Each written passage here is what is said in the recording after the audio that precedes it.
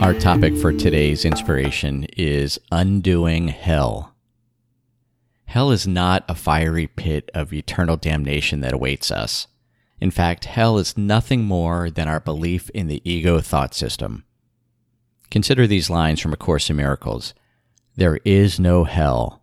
Hell is only what the ego has made of the present. The belief in hell is what prevents you from understanding the present because you are afraid of it. Escaping from our hellish experience in the world merely requires choosing against the ego mind. And we can take comfort in these words from the Course. Be glad today how very easily is hell undone. No judgment whatsoever awaits us. We will all awaken to the blissful heavenly oneness that we never left.